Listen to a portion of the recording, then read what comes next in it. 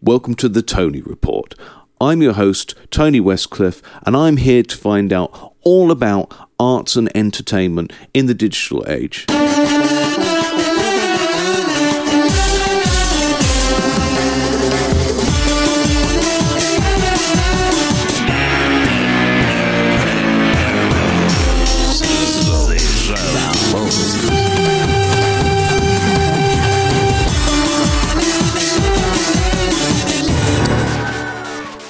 I'm here with Matt Smyth from the band Lyosha. Hi, Matt. How are you doing? Hi, Tony.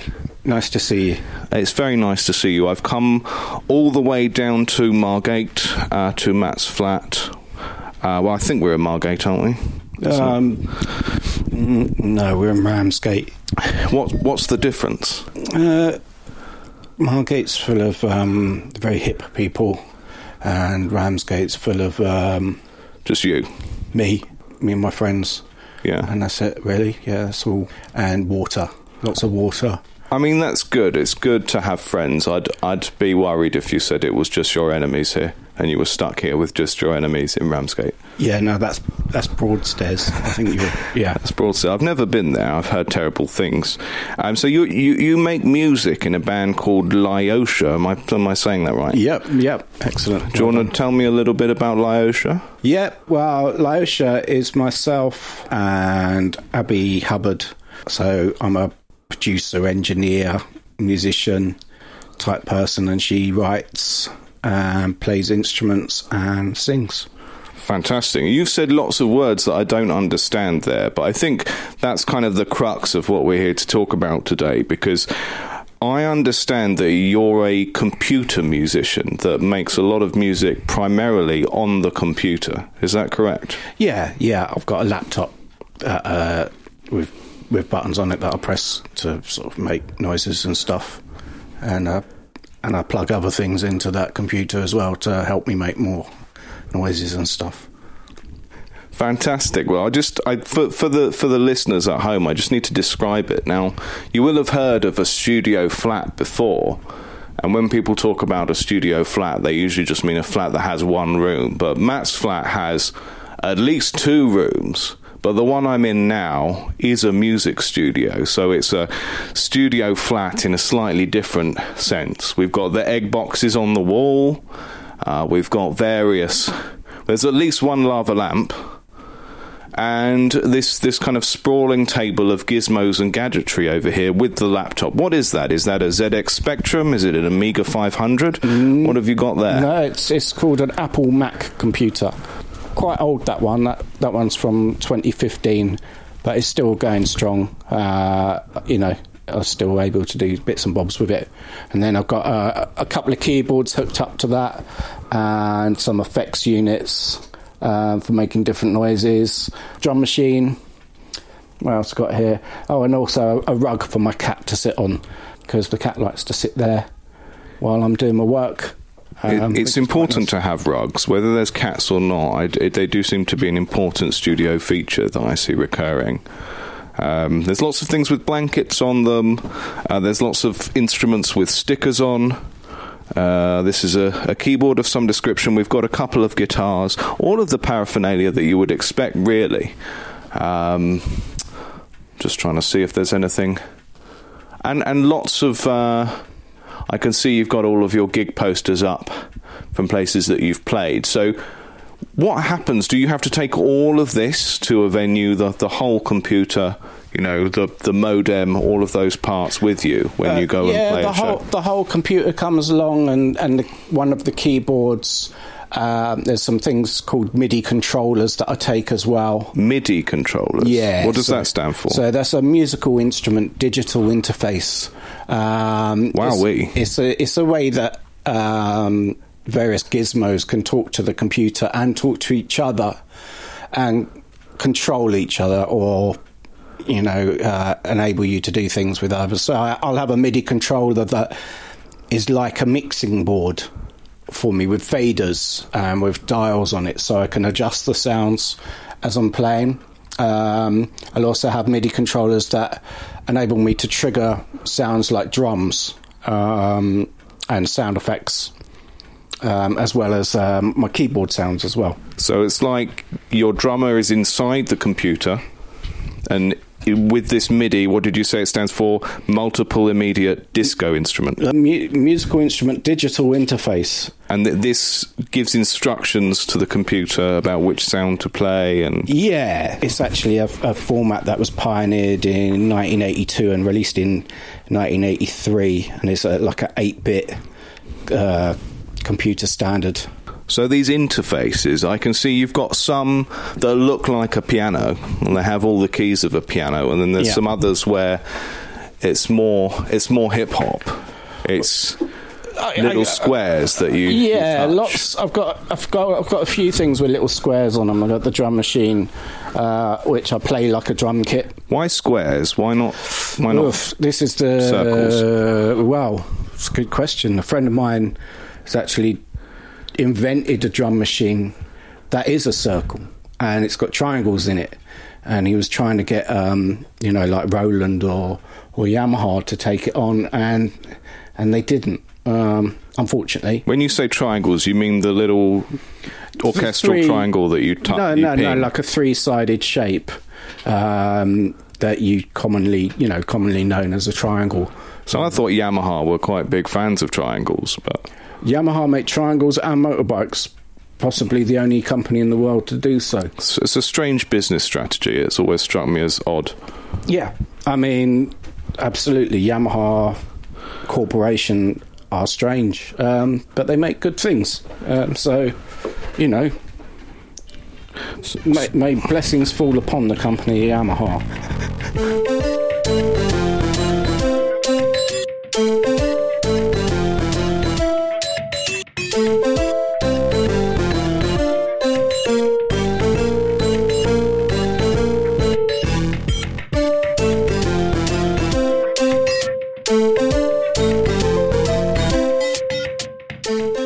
So one of the things I wanted to ask you about was, in conventional music, we have the keys of a piano, they go from A up to G, and you've got the sharps on some of those, but then it goes back round to A again. Mm-hmm. And there's a whole alphabet of music that we haven't been able to access, before the digital age. Now, your keyboard there on your Apple Macintosh has all of the other letters on. So does that mean that you can now play music that has J in it, or a Q, perhaps? No, not really. The different letters are, because if you think of what computers are often used for is for typing, like a word processor or like a typewriter with a TV screen built in. But when people are using them to make music, we might use the same sort of functionality to type, if I want to name my sound something like piano 1, I can type in piano 1, or I might use those keys for different functions on the computer. So if I want to save my song, or if I want to exit my song, then I could press different keys on the keyboard. But as yet, I haven't found J as a note. Although my friend Dunk the Trump swears that there is a J note. Dunk the Trump. He's a trumpet. He's a trumpetizer. Yeah, he plays trumpet. I mean, it seems like an awful waste. Even listening to you there, the word piano, that's... The A is the only conventional musical letter in there. So if you could play the word piano in a scale, you'd have, 80% new notes there, just in that word. And it's a shame. So I'd like to kind of keep an eye on that and see what develops, because it seems, wasteful that we don't use the Z note and the You could, maybe P. you could try the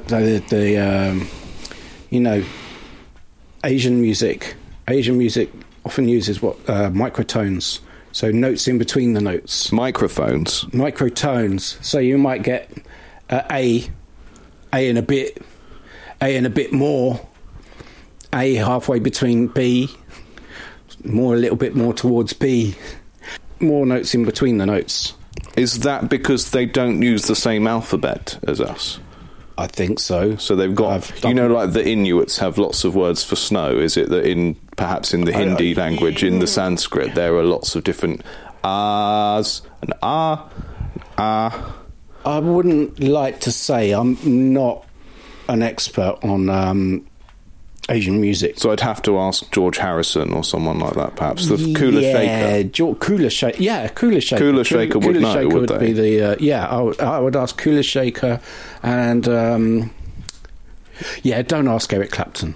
Okay. Just avoid him. I avoid him in general. You know, the last time I saw him, it didn't end well. Well, thank you. I feel like I've already learned quite a bit. My brain is buzzing with new information, but I really wanted to sort of drill down and ask some of the more serious questions now and really get to the root of some of these things. So, first off, in your opinion, where do songs come from? In a lot of instances, they come from the heart, I would say, or from the soul of a human. The heart and soul of a human attached to their brain, and then perhaps from their brain to their mouth or to a pen, however they choose to express themselves. So if someone were to be soulless or without a soul, then perhaps they couldn't make music at all, or the music that they made would be particularly bad. I'm thinking maybe Christer Berg. Yeah, not so much Christer Berg. I mean, his songs come from his eyebrows, but maybe more someone like Edward Sheeran. That makes total sense. Obviously, we're not conflating gingerness with soullessness here. It's totally unrelated. But Ed Sheeran being soulless, that makes a lot of sense. Because there is music there. Many people would describe it as music, but where it's come from, we don't know. The void, the abyss. That leaves me with even more questions. What do you think about, people are worried about this sort of thing at the moment. Will computers replace us as humans, as artists, as lovers? Quite possibly. We're seeing a lot of that at the moment with the new sort of AI chat GPT, is it, I think, which can auto-generate text. People using it all sorts, university submission papers, all sorts. But I don't know. At some point, or very soon, we're going to start hearing music made by computers, solely by computers, based off, stuff they hear. An interesting thing, we've been using software that can enable us to extract audio from all different sources. But the example you gave was that, say, if you took the entire catalogue of Nina Simone and extracted the vocals from all her records and then fed it into a computer, you could essentially get the computer to regenerate new Nina Simone content based on how she sang, the type of language she used, the words, how she phrased things. It's scary. I don't think she'd approve. I don't know. I can't speak for her, but I kind of figure that perhaps we've only got 5 years left before you start to hear things that are competing, especially in pop music. I think if you took a pop song that had a pretty simple chord structure and melody, and perhaps if it's already heavily auto-tuned, the vocals, then I don't see why a computer couldn't do that without the human. Then it's up to humans whether they like it or not. Yeah, the ones go by it. We've had Henry Hoover for quite a while, haven't we? And that's sort of the same thing. It's pretending to be a person. Well, he sucks. He sucks. Much like a lot of popular music nowadays. The Henry Hoover principle. Do you think a woman could ever make computer music? Yeah, absolutely. I'm in a band with a woman who makes music on a computer, and she does a great job. There's thousands of women who make music on computers, millions even. Millions. St. Vincent is a prime example of a current artist that's brilliant. Go back a few years, you got Delia Derbyshire. Who's that? She did the Doctor Who music. That's what she's most famous for.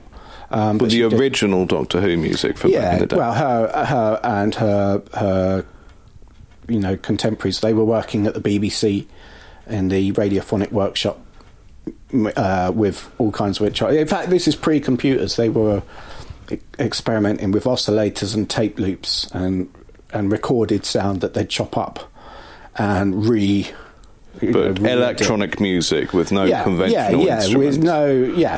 Without making music without the need of what you'd consider musical instruments. So we're talking the Doctor Who theme, the dun dun dun dun dun. That one. We waited 70 years for a female Doctor Who. And so in many ways, the gender politics of the Doctor Who music was 70 years ahead of the actual television show. Yeah, I think you could say that, yeah. Wow.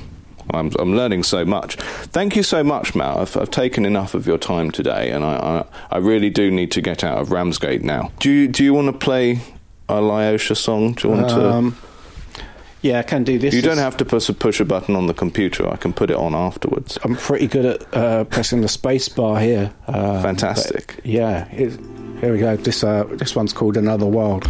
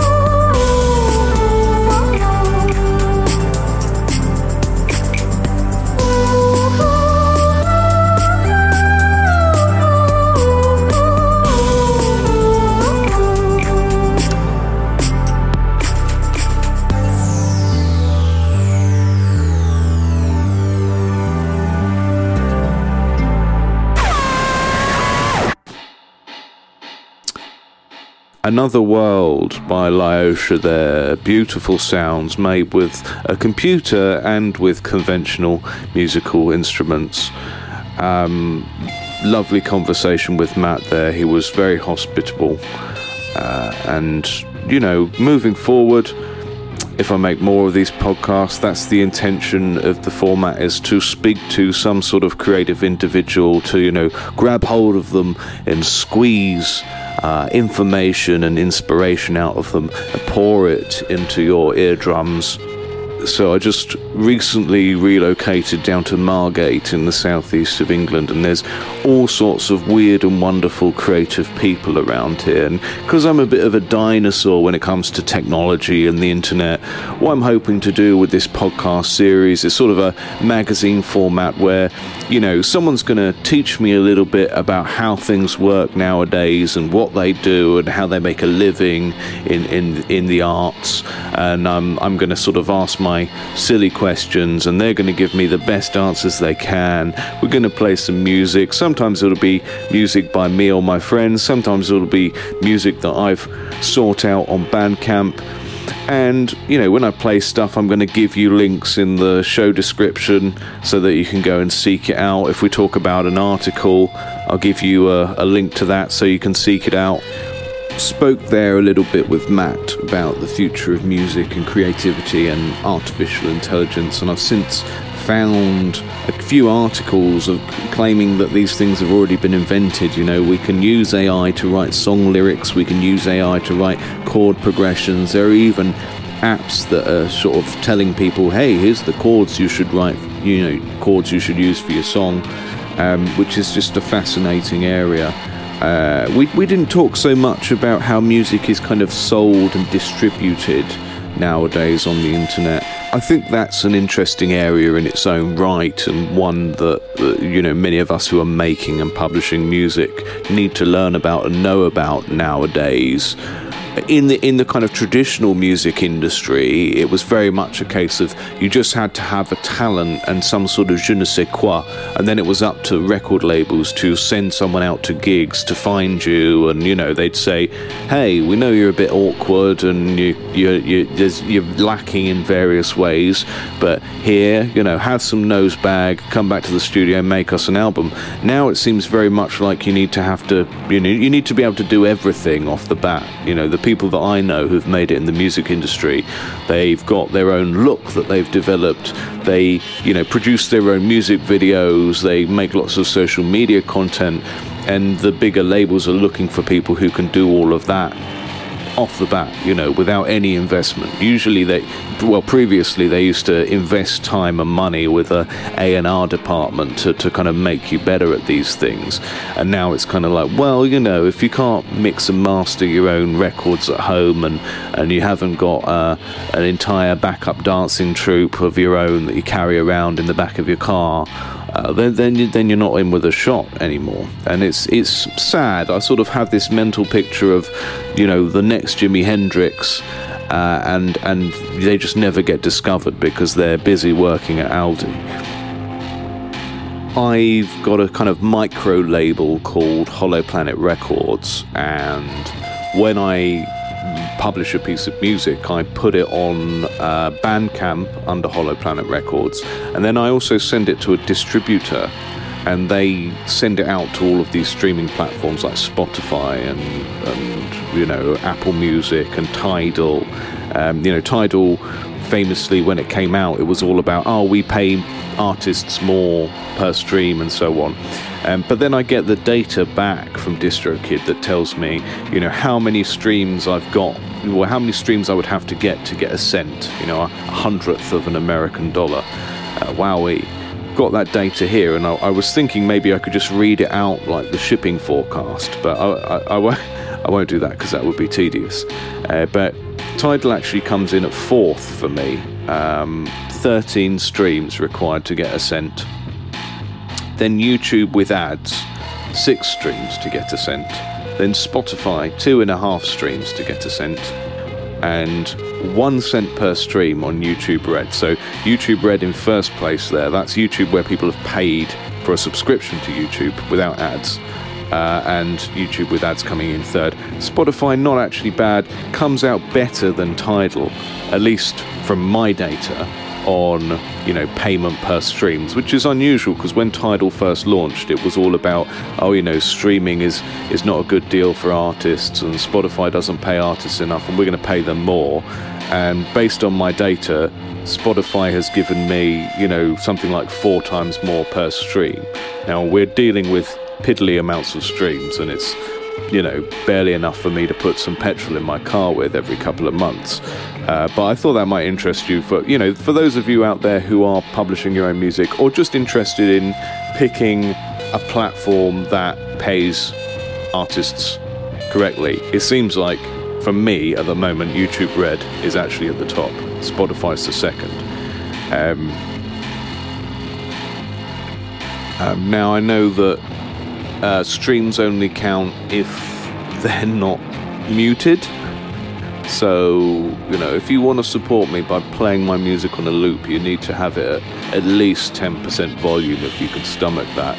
There's a brilliant story of the American funk band Wolfpack. They released an album called Sleepify, which doesn't have any noise on it at all. It's just a bunch of 30-second silence loops, and they basically got their fans to just play that a bunch and used that to crowdfund a free tour of the band, which is a fantastic idea and a silly example of people playing around with how streaming works and how it's monetized. Now, Spotify has a kind of donation button to specific fans now, but, I'm sure many people would argue it shouldn't need to have that. So one of the things I will be doing on this show is occasionally playing other people's music and then trying to kind of direct you to their Bandcamp. It's not a music show, it's an arts and culture show. We'll cover a different theme each week. But in this case, I've tried to pick a song that fits the theme of our discussion. So, talking to you now, and talking earlier with Matt, we were talking about, computers and music and making music in the digital age. And I've got a brilliant piece of music here by a band. They're called Hens Benz. They're from Fife. They're a sort of noisy synthesizer pop group. And this song isn't about music and computers, but it is about computers.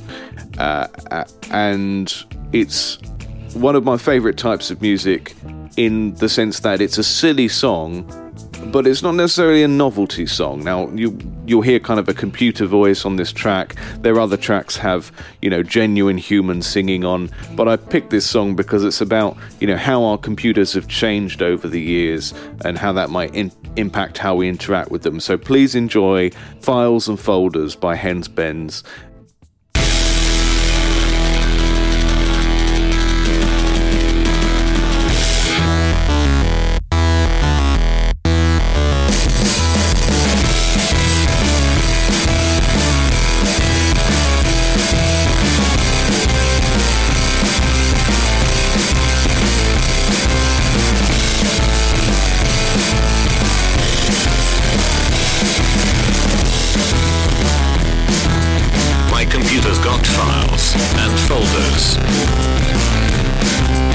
Slower and slower as it gets older. One day it broke, but I know how to solder. Forget Android and iOS.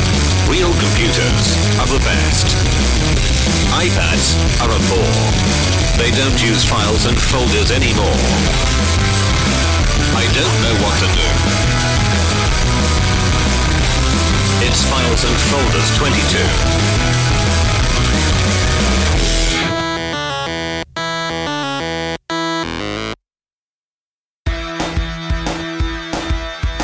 It's got the latest operating system and a developer preview of the next edition and the market rival on another partition. I'll give you a list of what's inside. It's got an SSD and a Blu-ray drive. And it's got RAM of the maximum size. Forget Android and iOS. Real computers are the best. iPads are a bore. They don't use files and folders anymore. I don't know what to do. It's Files and Folders 22.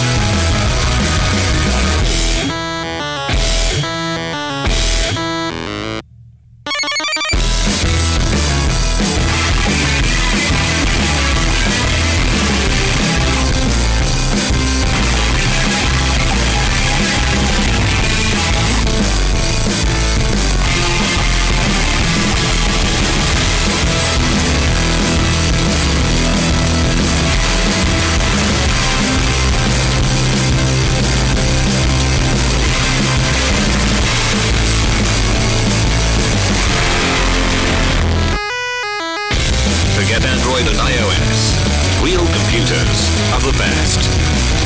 iPads are a bore. They don't use files and folders anymore. I don't know what to do. I don't know what to do.